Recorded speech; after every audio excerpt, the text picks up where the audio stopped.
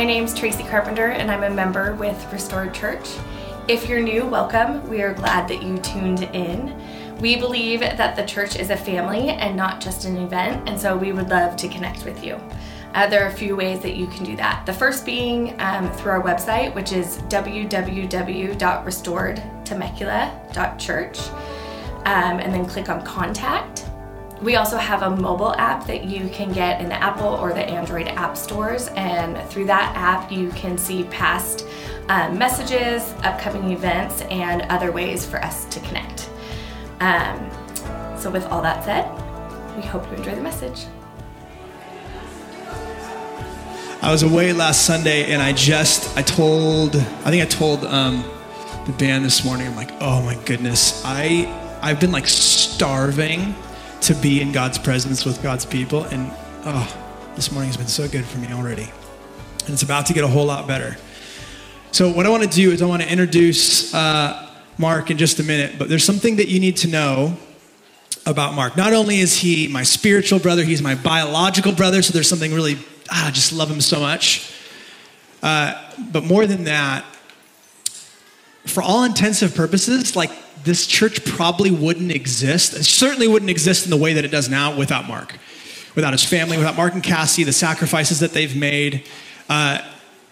Mark has made such significant investments into the life and the health of our church, guys. And most of them, not most of them, but a lot of them, you probably won't ever know about. He's storing up treasures in heaven for the sacrifices that he's made to see our church established, to see our church grow, to see our church hopefully maintain health, all these different things. Mark's on our staff. He serves as our worship director, oversees a bunch of things. He's our chief of staff. He runs our staff meetings, all these things. So he provides so much service, so much care to our community. And the reason I share all that isn't to like make Mark look like this big hero, although he's an amazing, wonderful human being and such a gift to all of us. But he's experienced the grace and the love and the mercy of Jesus throughout his life in such profound ways that it's significantly impacted him. He's been preparing this message for months now, and I'm genuinely excited for you to hear this because I think it's fire. And when I say it's fire, I'm not just trying to be hip and cool. Like, it is that, but fire has a way of refining things, doesn't it? Fire has a way of revealing some of the things inside, impurities often, and sometimes, God willing, burning those things away so that you have something left that's pure. And that's my hope and my prayer. And I believe that for many of us in the room, God's going to utilize Mark's words, his message this morning, because it's ultimately God's word Mark's going to present to us in a way that refines some of us, many of us. Dare I say, if we have ears to hear and eyes to see, all of us in the room. And so I'm really, really excited. Guys, would you honor him and bless him as he comes up? Just give him some love. Make him some noise for him. He's such a gift to us. Come on up, buddy.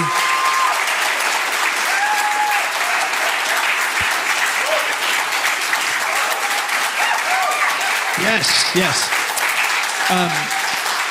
So I want to pray for him. I want to pray over him. Will you join me in blessing? Let's pray over our brother here.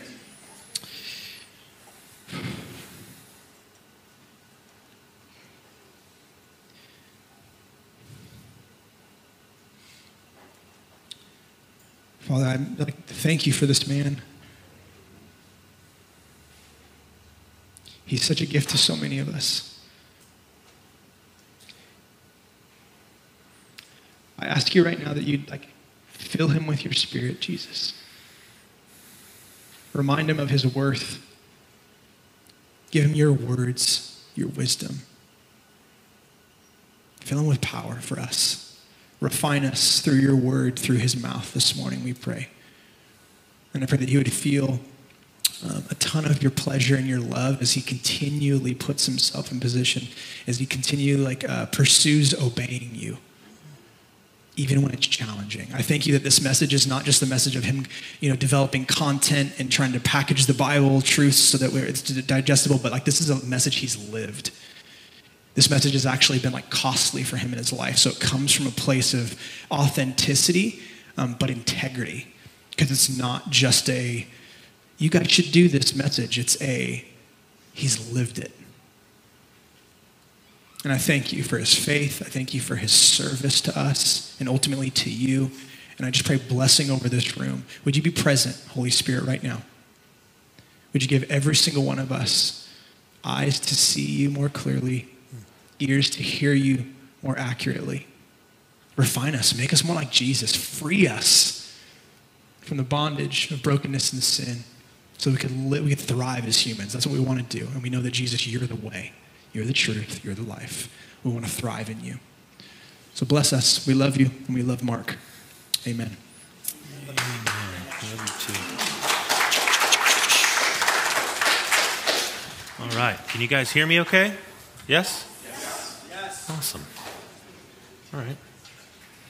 Well, I don't know what he's talking about. I don't have anything prepared this morning. I was just going to do some voice acting for you as we read the text. But I guess we're going to try to... No, I'm kidding. Real quick, just as he said, this message, he's mentioned I've been preparing this for a month. I really do feel like this is a message that God has been preparing for months, even more than me. Not that I've been proactively ooh, this is going to be a message someday. It's like God's been doing things, and there's been circumstances and things that really has birthed this message this morning for us. And so I believe that God has this for us in this unique moment, something special through this text. And so my name, as Tom mentioned, is Mark Adam Logue. I am married to the beautiful Cassie Logue, and we have two beautiful boys, Shepherd Dean Logue and Fisher Adam Logue, 3 years old and 1 year old, which is, those of you giggling, I think you understand where I'm going with that. It's an adventure, it's fun, it's exciting, it's also daunting and exhausting. And I've had the privilege of being a part of 3 of the restored family of churches at this point. So it began to engage with the restored church in Uptown, just like Herrick mentioned, kind of the OG, the launch pad, if you will, for so many of the restored family of churches, all of them really. And then was able to be a part of the South Bay community and now here in Temecula. And so I'm so privileged and just honored to be with you all this morning, and that you guys would give me your ear and give me 4 to 6 hours of your time this morning is such a pleasure. And like Tom said, I have the privilege of being on staff too. So I really do feel privileged this morning to be here with you and privileged to share. So thank you for honoring me with your ears this morning. Today, we're going to pick back up a series that we paused on several months ago. We called it The King and His Kingdom, where we've been going through the book of Matthew and along the way comparing the kingdom of heaven, where Jesus is the ruler, he's the king, and the world, right? We talked about how the opposite of heaven isn't actually hell, it's earth. Heaven and earth are contrasted in the scripture, heaven and the world. We've talked about the differences between Jesus' kingdom and the world and how much better Jesus' kingdom is, where Jesus is the king and his rule is good and perfect. And we left off at the end of Matthew chapter 6, and in the thick of arguably the greatest sermon ever preached in the history of the world, the Sermon on the Mount. And today, we've got a pretty dense text that we're jumping into. It's a bit heavy. Dives into a pretty hot button issue or topic, certainly in our world today. That is judging. How many of you have ever heard or said the phrase or something like, "Don't judge me"? Or maybe something like, "You're being so judgy right now." Or, "I feel like you're just judging me." Anybody? A couple head nods. Okay, I got a hand raised in the back. Thank you. We're together. Good. There seems to almost always be a negative connotation to this, right? Like no one's ever like, "Yeah, you're judging me." "Oh, you're being so judgy right now." Right? Okay. Good. We're on the same page. I'd argue this is the case outside the church, certainly. We've all seen that in the world. but also inside the church. I think this is the case. Maybe primarily in the West, but I think it's the case. And it begs the question, should Christians do this? Should Christians judge? See, judgment is intrinsic to the message of the gospel. It's a part of the gospel message. It's essential. It belongs naturally, right? The gospel where God the Son left his heavenly throne and took on flesh in the person of Jesus to live the perfect life that we could never live and die the brutal, unjust death on the cross with nails through his limbs to take on the wrath of God, the penalty of our sin upon himself, to then resurrect 3 days later in a radical declaration of victory over sin and death for all who believe on him for salvation from the penalty, power, and presence of sin, and so to take part in God's kingdom. Judgment is baked into the message of the gospel. It makes the judgment that all humans, since the fall, are plagued with and infected with the disease of sin. So the question is not whether or not God judges, he does perfectly. The question is, should Christians judge? Should we judge? And that's what we're going to talk about today. And so we're going to pick up where we left off in Matthew chapter 7, verses 1 through 6. And I'll be reading out of the CSB. If you want to go ahead and grab your Bible, we'll jump in. But before we jump into the text, I just want to pray one more time. I can never get enough prayer, never get enough engagement with God. So would you pray for me? Would you pray for us? Would you pray for the time this morning that it would be fruitful? Let's pray together.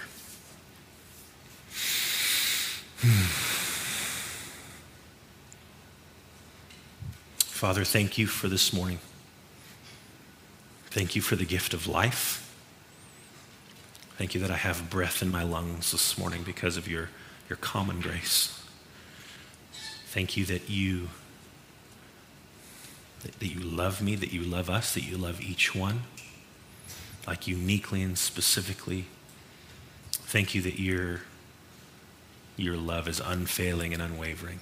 Like even when I waver and falter, you are consistent and faithful and perfect. And Holy Spirit, I just ask this morning that you would open all of us up, myself included, to what you want to do in us this morning. And I pray that this message, that this would be your words and not mine. This wouldn't be something that I've conjured up, but that what's declared, or at least what's captured this morning in the hearts and minds of this community, of this church family, and all who would participate in listening right now in this moment, that like it would be your will this morning that would be accomplished. And so I pray to that end, Holy Spirit, that you'd open us up, that you'd have your way, and that you would bring some sensitivity into this space now. Even now, I pray that you would begin to convict all of us of ways in which we're missing out on the beautiful reality of who you are to us, Father, of who you are to us, Jesus, our King, our Savior, our Lord, the perfect King. Yeah, so have your way. That's my prayer this morning. We love you, God, and we come to you, Father, in Jesus' name. Amen. Amen. So Matthew chapter 7, verses 1 through 6. Again, I'll be reading out of the CSB. Let's jump into this text. It's heavy, but let's do it. Let's buckle up. Let's get real. Matthew 7, verse 1. Do not judge so that you won't be judged. For you will be judged by the same standard with which you judge others, and you will be measured by the same measure you use. Why do you look at the splinter in your brother's eye, but don't notice the beam of wood in your own eye? Or how can you say to your brother, let me take the splinter out of your eye, and look, there's a beam of wood in your own eye? Hypocrite, first take the beam of wood out of your eye, and then you will see clearly to take the splinter out of your brother's eye. Don't give what is holy to dogs, or toss your pearls before pigs, or they will trample them under their feet, turn and tear you to pieces. Okay. Today, I want to focus just on three things in light of this text. Three things that this text brings to light with regard to Christians judging. And again, these are Jesus' words here. This is his Sermon on the Mount. These are Jesus' words, every last one. And so, today we're going to focus just on three things. We're going to focus on permission, posture, and practice. Permission, posture, and practice. Let's jump in. First point, permission. Does a Christian have permission to judge? Well, based on a literal reading of just that first verse, one might be inclined to say it's clear, without a shadow of a doubt, Christians should never judge, right? Verse 1 says, do not judge so that you won't be judged. Seems pretty clear. This verse is cited and used very often by those within the church and certainly those outside of the church to say that we should never judge anyone. It's being used to say, do not evaluate me. Do not make a conclusion about me that paints me in a negative light. But we never want to look at just one verse in the scripture and receive it literally without understanding the surrounding verses, the context, the whole story even of scripture. We can't just look at what something says. We have to also look into what it means. Fair? Jesus says, do not judge so that you won't be judged. What does that mean?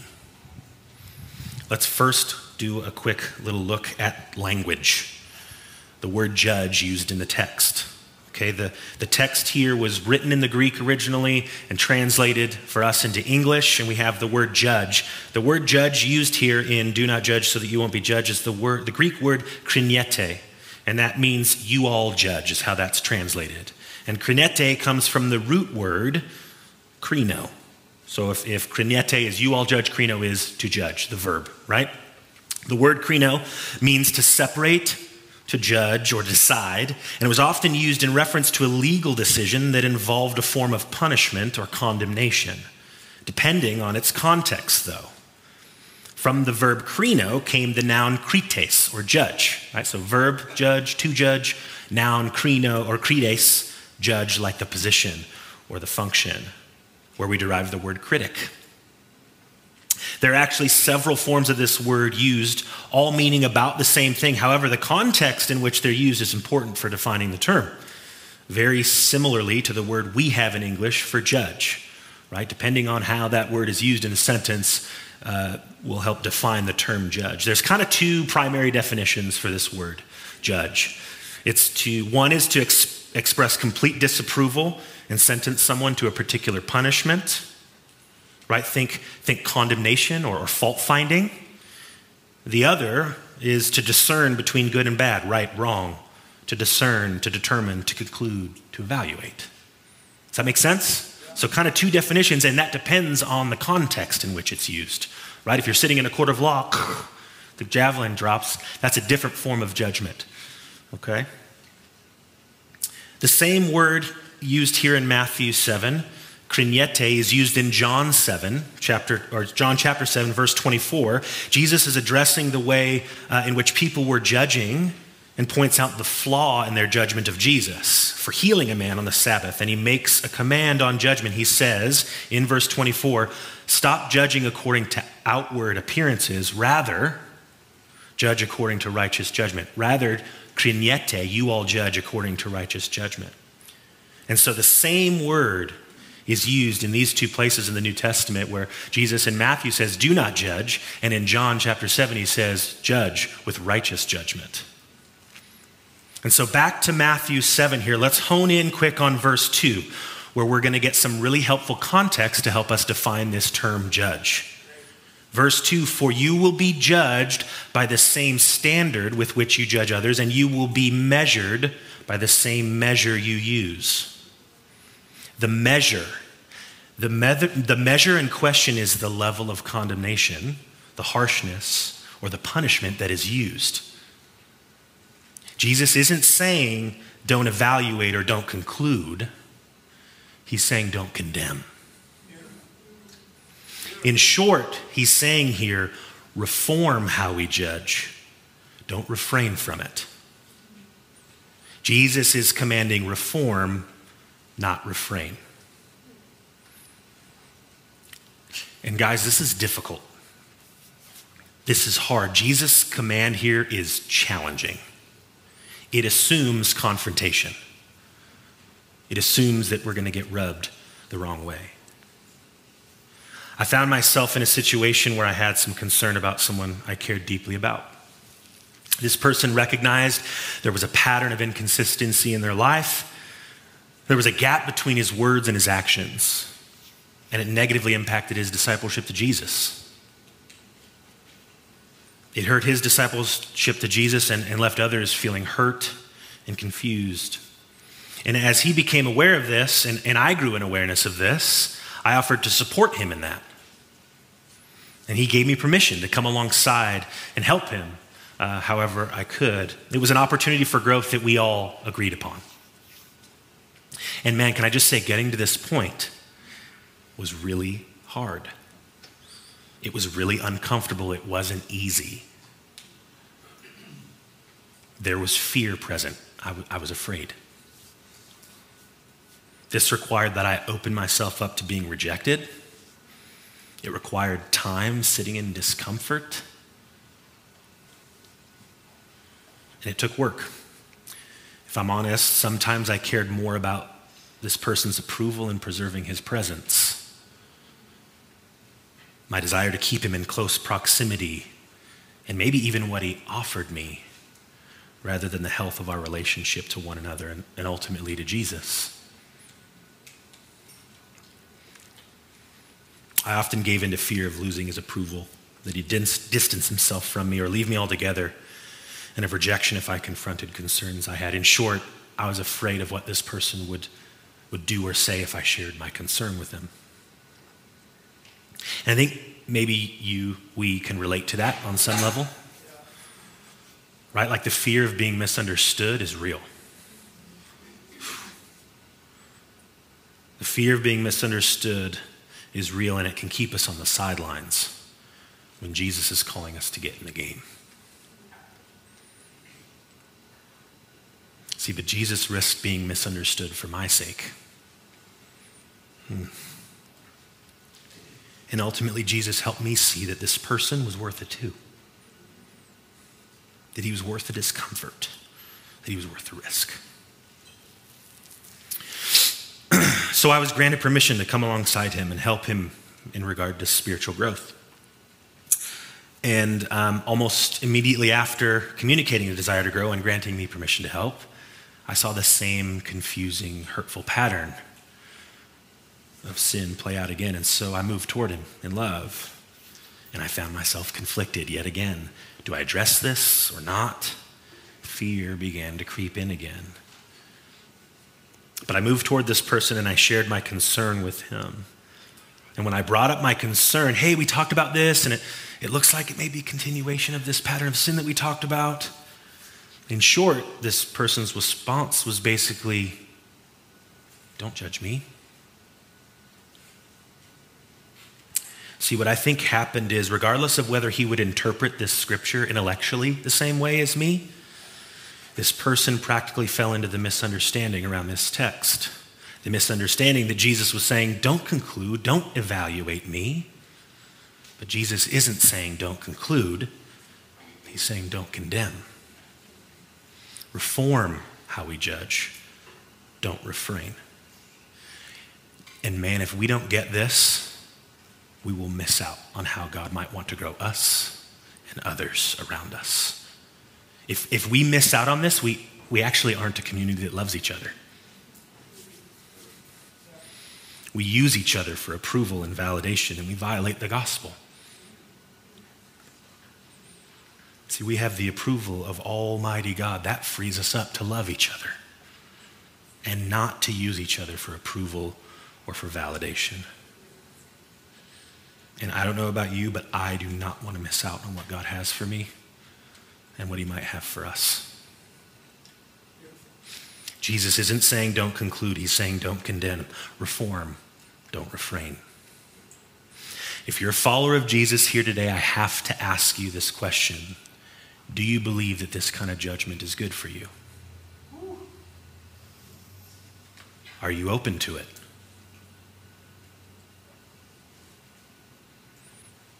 So if you're taking notes, that's my first point. We talked about permission. Jesus gives us permission to judge, but he calls us to reform how we judge in this text. Reform, not refrain.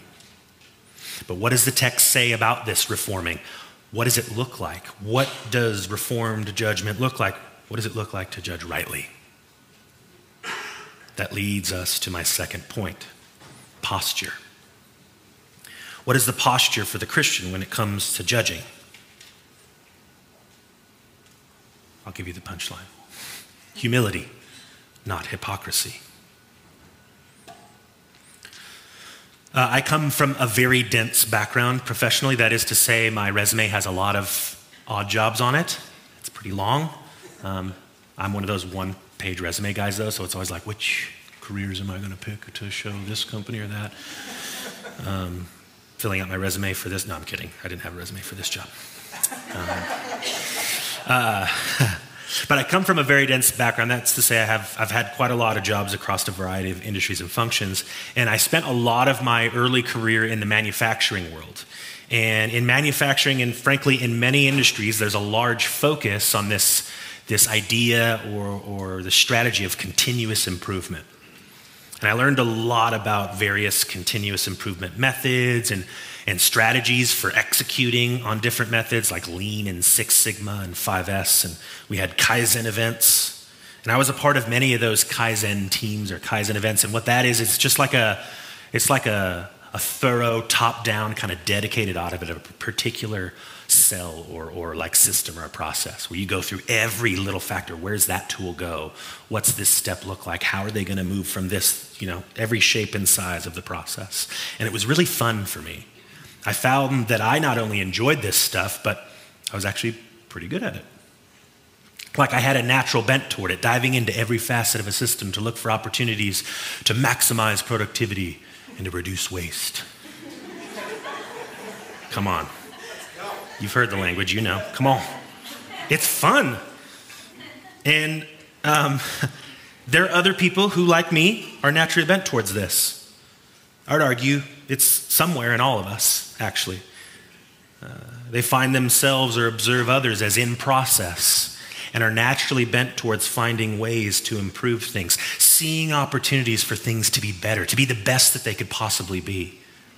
The maximizers. You know what I'm talking about? Are there any other maximizers in the room? Let's see hands. Come on. A few of you. I see you. So I had a close relationship with someone who saw the world through this lens. I want everything to be excellent. It's beautiful, right? He'd say things like, I'm a critical thinker. I naturally see opportunities for things to be better, for things to be maximized. This is a beautiful thing. However, so much of mine and others' experience of this person was almost exclusively their criticisms of external things and almost never the internal and personal implications. I would often hear about the list of opportunities in their audit of a particular process and never about how they experienced the output or the product and its usefulness in their particular circumstance. And it often came across fairly harsh. And I believe a contributor to my experience of this harshness was that I didn't have any indication in this relationship that the standards that were being expected outwardly were reciprocally expected in this person's own life. In short, this person had higher standards of others than they had for themselves. Now, this is for me and for you, maximizers, continuous improvement people, think people who like to see things tidy and in order and always in good shape. As with any gift, when it's not submitted to the lordship of Jesus, it can be distorted, misguided, and misused. See, critical thinking is beautiful. It's different than a critical spirit, though. Critical thinking is different than critical speaking. Critical thinking asks questions and ponders opportunities. A critical spirit makes statements.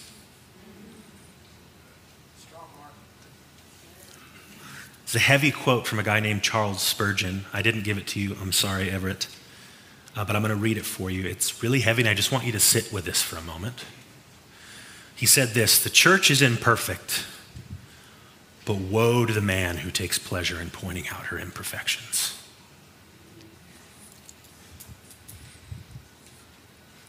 I'm going to read it again. The church is imperfect, but woe to the man who takes pleasure in pointing out her imperfections.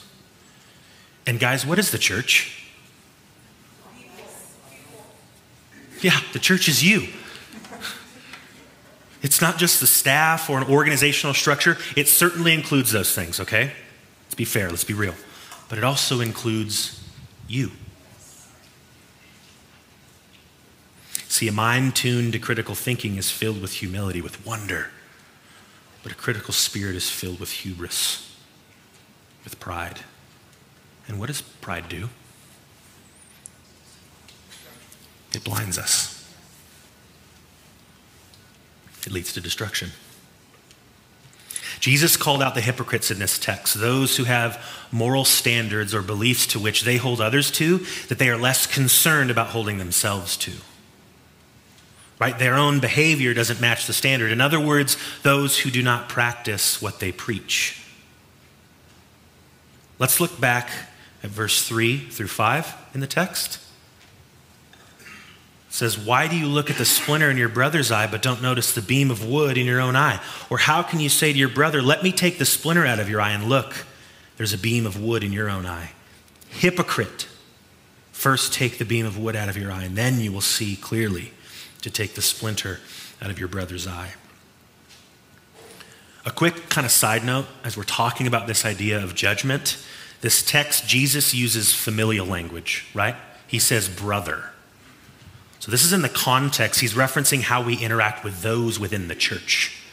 He's not talking about those that do not see him as king, those that are not following him. Our judgment of those that don't follow Jesus is simply that they need the gospel.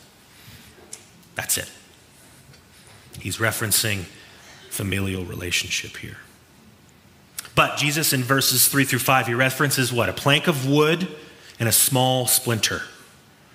And he does this as a means of drawing us to be on guard with our own hearts.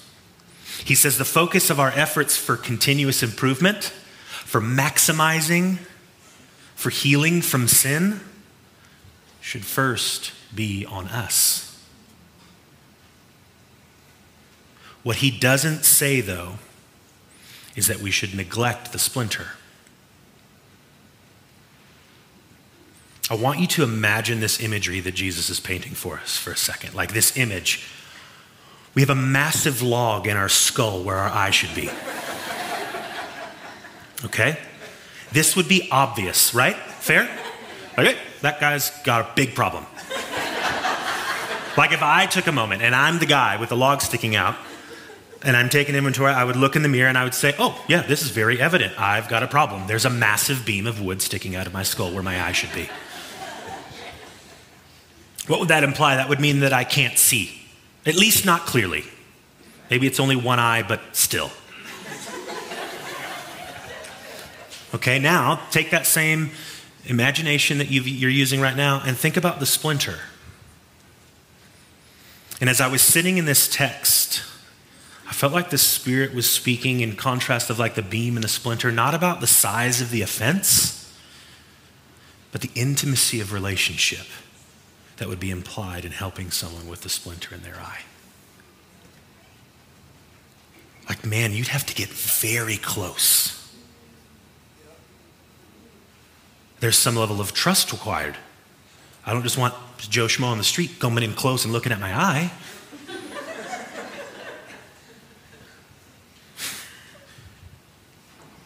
Taking a beam of wood out, that's like, okay, there's a beam of wood. We got to get this thing out. We got to go to the emergency room. But the splinter, you've got to get up close. You've got to look for it. Have you ever had something stuck in your eye? No fun. You know, I love my wife. I can't remember specifics, but there has been a time, at least a couple times probably in our relationship, where she will have something small stuck in her eye. And she'll ask me if I see it. Right? It's uncomfortable. You're like, God, I can't find it. I can't see. Do you see something in my eye? Something feels off. Something's not right. I think there's something in my eye. And then I'll get in there, right, and I'll look really close. Typically, I never see it just because it's usually like a microscopic thing. But I'll look closely, and if she hadn't asked me, I certainly wouldn't have seen it. And hear me, like my wife is the closest person in my sphere. She is the closest human relationship that I have on this planet.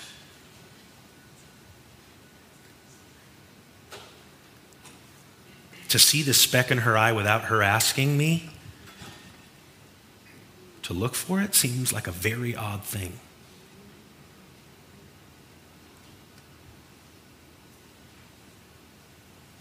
But hear me, if my wife and I are that close to where I can see the splinter, where I can see the speck in her eye, that's not bad.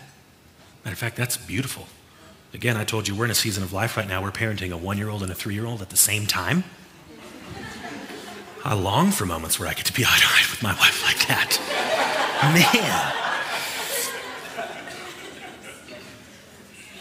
Man. But another thing, getting the splinter out, that's not easy work, right? Like, man, if it's small, there's a whole thing going on there. Eyes, I don't ever like to touch eyes, okay? Those of you that put in contacts, God bless you. I can't do it. I'd be crying. But there's a carefulness and a sensitivity, a level of focus and a gentleness that's required to do this in a way that doesn't damage the person's sight. Right? It requires caution, carefulness, sensitivity, and certainly gentleness. Now, all that considered, take that image, that intimate familial relationship where you'd see the splinter in your brother or sister's eye and you're moving toward them to help them remove it. And as you do that, imagine you have a massive log in your skull where your eye should be. How effective are you going to be at helping with the splinter?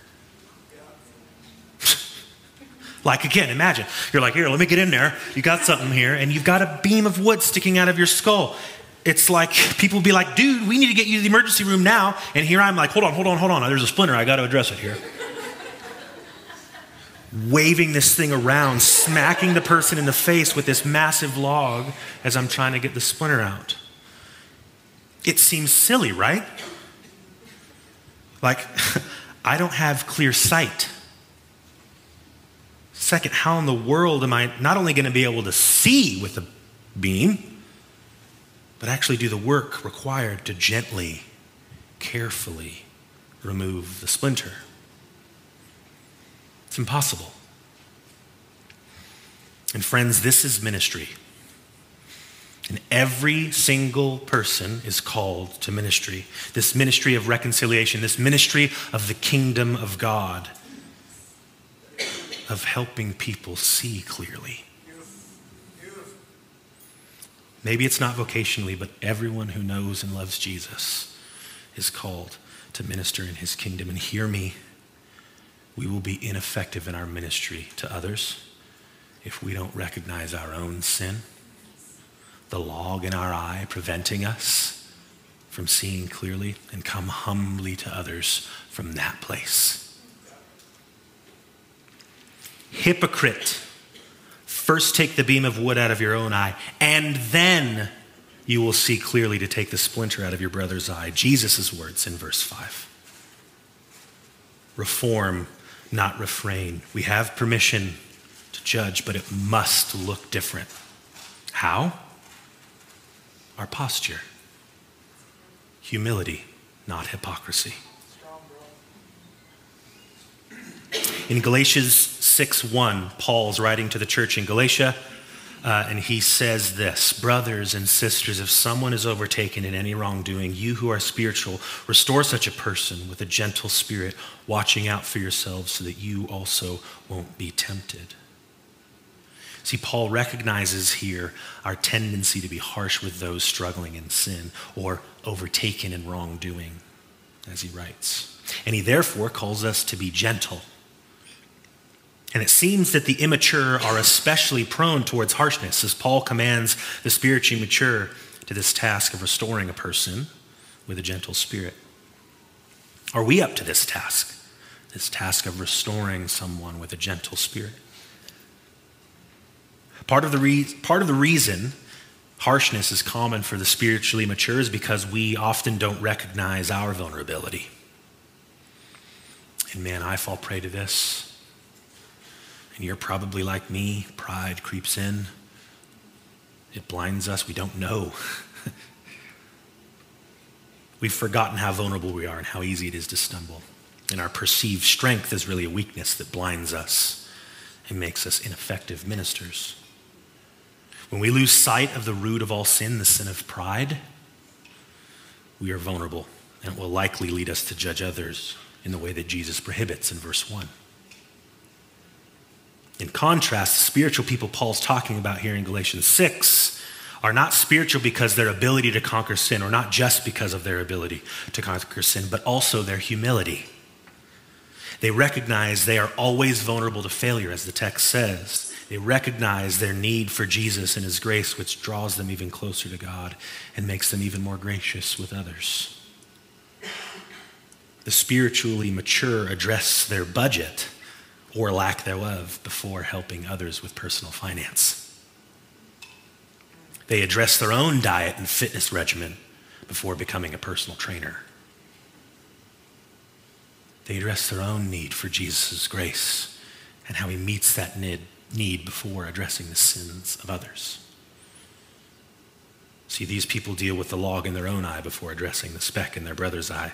And no doubt we see this in Paul, who called himself in the scriptures the chief of sinners and the least of all God's people.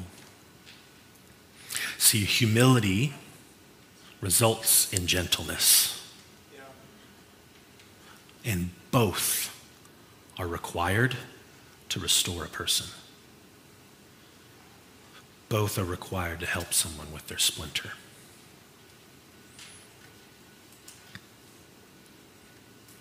According to the Bible, Christians ought to judge, not condemningly, not punitively, but we judge. With the presence of God, through his Holy Spirit, we discern between good, bad, right or wrong, starting with ourselves, but not limited to ourselves. And as you do this, it will make a massive kingdom impact for your benefit and the benefit of others around you. Clear sight. Restored sight, seeing things the way they actually are, and not with all of the deception that culture and the world would bring at us, seeing Jesus' kingdom. So we have permission. We reform, not refrain from judgment, but it requires a particular posture. Humility, not hypocrisy.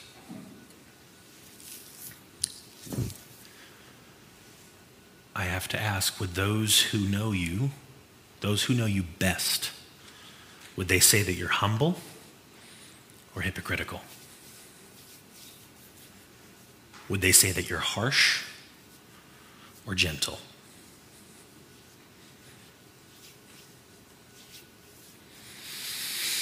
Permission, posture, practice.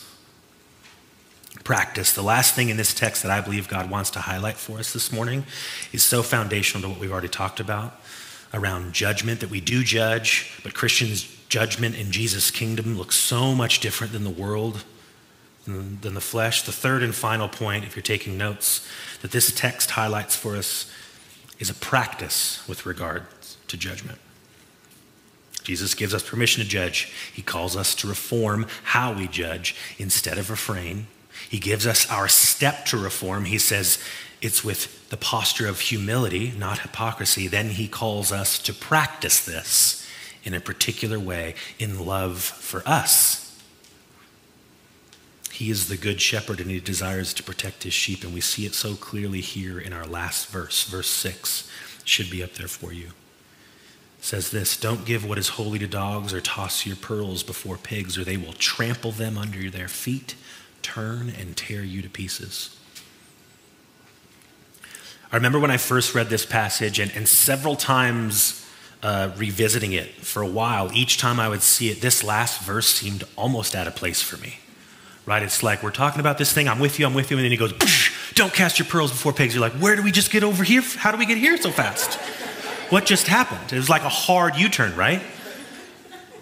But as I sat in it more, I could actually see it's Jesus fleshing out his point more deeply and giving us a practical implication of how our rightly judging is actually really good for us. How it benefits the message of the kingdom and how it protects us from harm.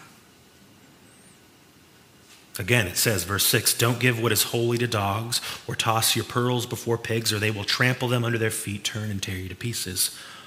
What does all this mean? Holy to dogs, toss your pearls before pigs. Again, context here is critical, right? Dogs were beastly animals in that region, in that time period. They were animals who roamed the streets in packs. They were like feral, kind of wild. They were looking for food and attacking weaker animals. They were like vicious and ferocious. Like think if we dropped wolves just right into Temecula. Be like, oh, okay, you see a wolf, you're gonna be like, oh. You see a dog now, you're like, hey, Bubba, come here. That wasn't the case for them. Dogs were a symbol of immorality, of barbarism and vulgarity and ignorance. Pretty strong words that Jesus is using. And pigs were officially unclean, according to God's law in Leviticus. And they likely also scavenged for food. Pigs are voracious and compulsive eaters. And they're not really selective about the food that they eat. Pigs can become aggressive when hungry. I don't know if you knew this. Giving a herd of pigs something inedible when they expect food merely antagonizes them. Remember initially how we talked about the message of the kingdom, how the gospel makes a judgment of all people, that all have sinned and fall short of the glory of God. There are people who not only do not want it, which are addressed here in verse 6, but there are also those who are hostile toward it, opposed to it. And hear me, that's not just outside the church. There are those who participate with the church that do not want and or are opposed to the rule and reign of Jesus, to Jesus' way. A Christian's commitment to speak truth about sin to another must be guided by discernment and discretion, we learn from verse 6. Christians should not go about giving counsel, rebuke, or comfort to one who is stiff-necked or resistant, someone who is scornful or dismissive and will not benefit from it. These kinds of people will only be exasperated. Same. And they'll be enraged by that good gift. If you throw a pearl to a pig, he'll resent it just as if you'd thrown a common stone at him. Loving correction is seen as a threat. This person that I was telling you about before, this person that permitted me to help them grow in their commitments, to grow into wholeness, to become a consistent, trustworthy, reliable human, just like Jesus, like that what he says and what he does are not two different things, but one and the same. Ultimately, he rejected the pearl that I was casting. The pearl that Jesus is referencing is the message of the kingdom. He's saying, repent, for the kingdom of God is at hand. You're in need of a Savior, and I've come. I'm here to renew you and make you like me. Turn toward me.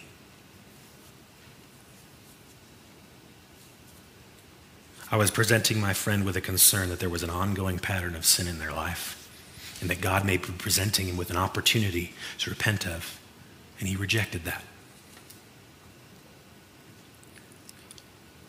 And this rejection was an ongoing pattern. And the consistent rejection hurt everyone involved, whether they even could recognize it or not. And this rejection was not always, hear me, it was not always with words. Though it did come to that point, it was most often with actions. See, in verse 6, Jesus in his love and his kindness is shepherding and protecting his sheep from the pain that will come if we persist in practicing judgment with those who consistently reject and oppose it. Reform, not refrain. Jesus gives us permission. And he shared the posture, humility, not hypocrisy. And he gives the context in which to practice this Christian judgment, where there's receptivity, not rejection. When you approach someone in love and humility because you see the splinter and they reject you, receive the rejection for what it is. It's ultimately a rejection of the lordship of Jesus, a rejection of his kingdom. And I know it's painful. I know it's painful. And so some of you right now, you're thinking, so what, are we just supposed to give up on people? God, no. No. No. Change your strategy. Jesus said earlier in Matthew 5 in the Sermon on the Mount, love your enemy and pray for those who persecute you. When someone rejects your loving judgment and a call to repentance, you change your strategy to prayer.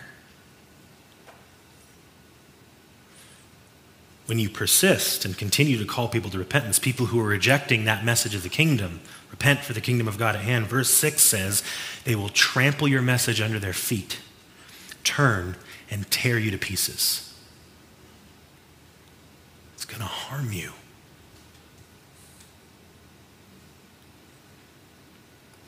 Friends, what a treasure and a gift this shepherding of Jesus is.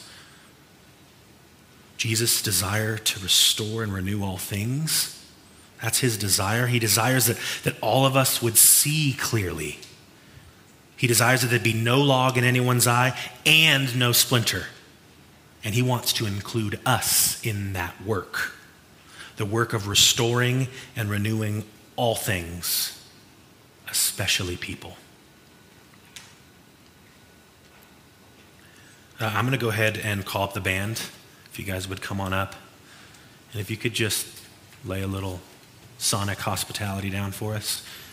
Just so that you guys know too, like when we play music behind, it's not like a form of manipulation, it's actually hospitality. It's like lighting a candle, but for your ears and for your soul. So reform, not refrain. Jesus permits, in fact, he commands that we judge rightly. And he shared the posture, humility, not hypocrisy. And he gives us the context in which to practice, where there's receptivity, not rejection. Permission, posture, practice. And I believe this morning that there are two ditches that Jesus is warning us not to fall into as he makes these commands about judging. Two ditches. The first, hypocrisy. That critical spirit of judgment, pride and harshness. How do you know if you've fallen into that ditch? If you spend more time examining the shortcomings of others than your own. The other ditch is abdication, or think avoidance. I don't ever judge anyone. How do you know if you've fallen into this ditch? You find yourself justifying not talking to people about their sin. Who am I to say anything to anyone? It's not my place. I don't want to rock the boat. Friends, that is a misunderstanding of who you are in Christ. You're more concerned about what other people think than what God thinks. That's how you know if you've fallen into that ditch. What ditch are you prone to fall into? Or maybe for some of you, what ditch might you find yourself in right now, today, in this very moment? To the abdicator, to the avoider. Maybe there are those that are close to you with splinters in their eye. And you can see it. Maybe there are people who have a pattern of being critical of others and you're not addressing it. What might repentance look like for you? Maybe it looks like having some hard conversations.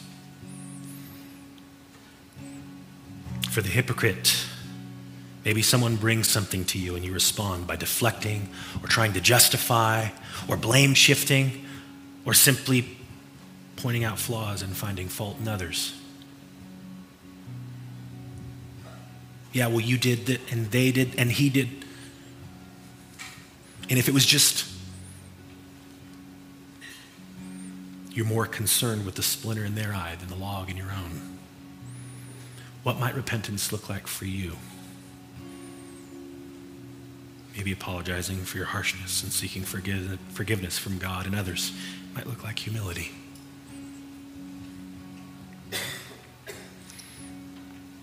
For these folks all throughout Scripture, I just need to say this. Jesus appears to be more opposed to the hypocrite than the abdicator. So if you find yourself there, can I just warn you of the danger that you're in?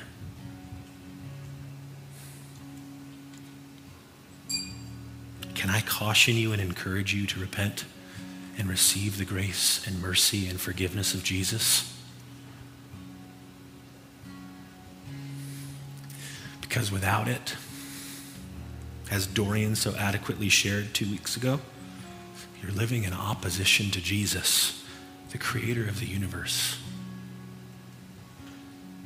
the one who took nails through his limbs so that he could be close to you. Friends, Jesus is full of grace and mercy for both those in the pit of abdication, of avoidance, and the pit of hypocrisy and the critical spirit. Jesus desires to direct us away from and pull us out of these pits. He desires to pour out his grace and his mercy on us and give us clear sight by removing every log and every splinter from our eyes so that we can become the people we've been created to be. And his blood poured out on the cross is proof. Jesus' way is better than ours. Jesus as King is better than me and than you. Let's pray.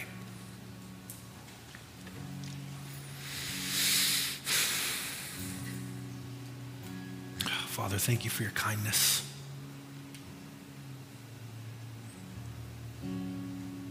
You have every right to make final judgment right now on me, and you instead you move toward me in grace and in mercy to help me see the beam of wood sticking out of my skull that prevents me from seeing things clearly. There's nothing more valuable than you, Jesus.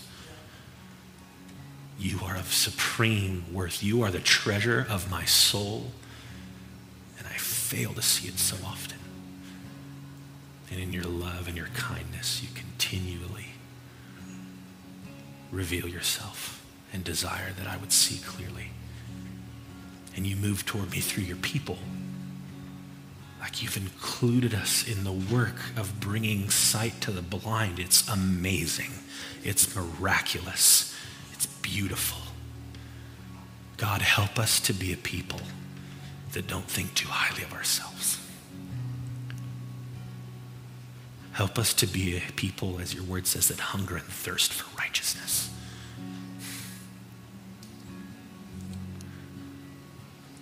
More than my way, more than my desires. I want your way and your desires, because your way and your desires are so much better. I cannot bring peace to the world. I cannot do that apart from being a part of your kingdom.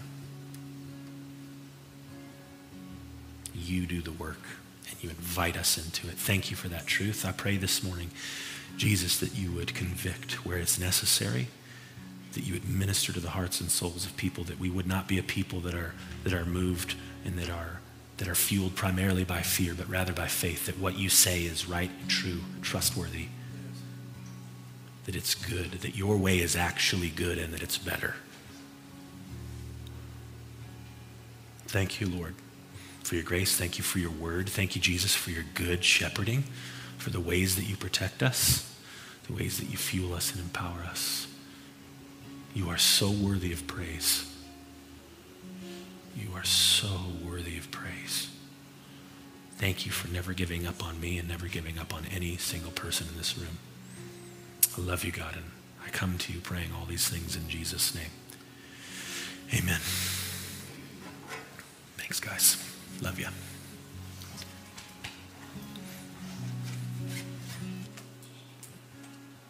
Hook me up. Thanks, Harry. Okay, will you stand with me if you're able? I want to call the ministry team forward. If you guys could just make yourself available.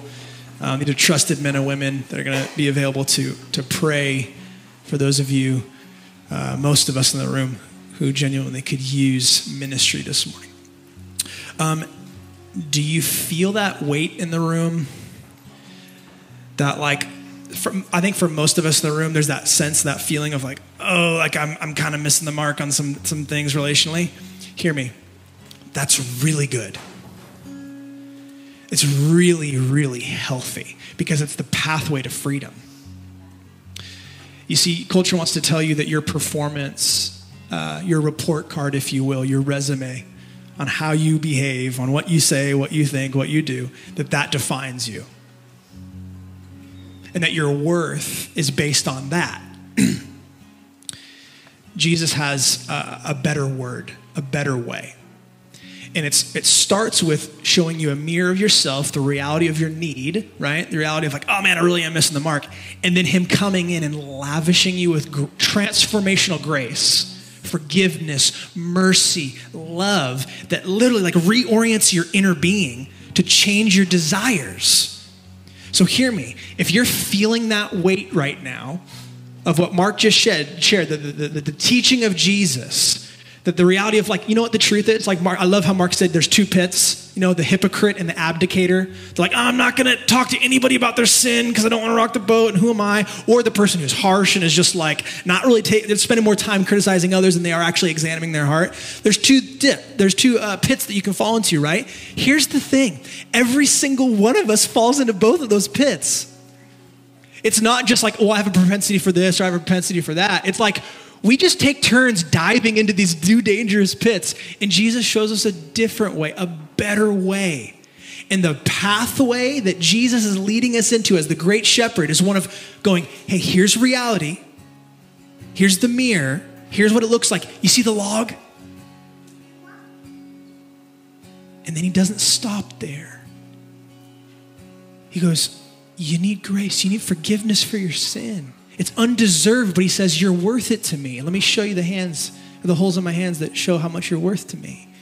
So hear me. If you're here this morning and you recognize a pattern of either one of those pits or both, of like, I'm not going to talk to people in my life about their sin because I fear them more than I fear the Lord.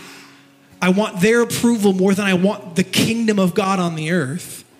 Or you recognize you're being harsh.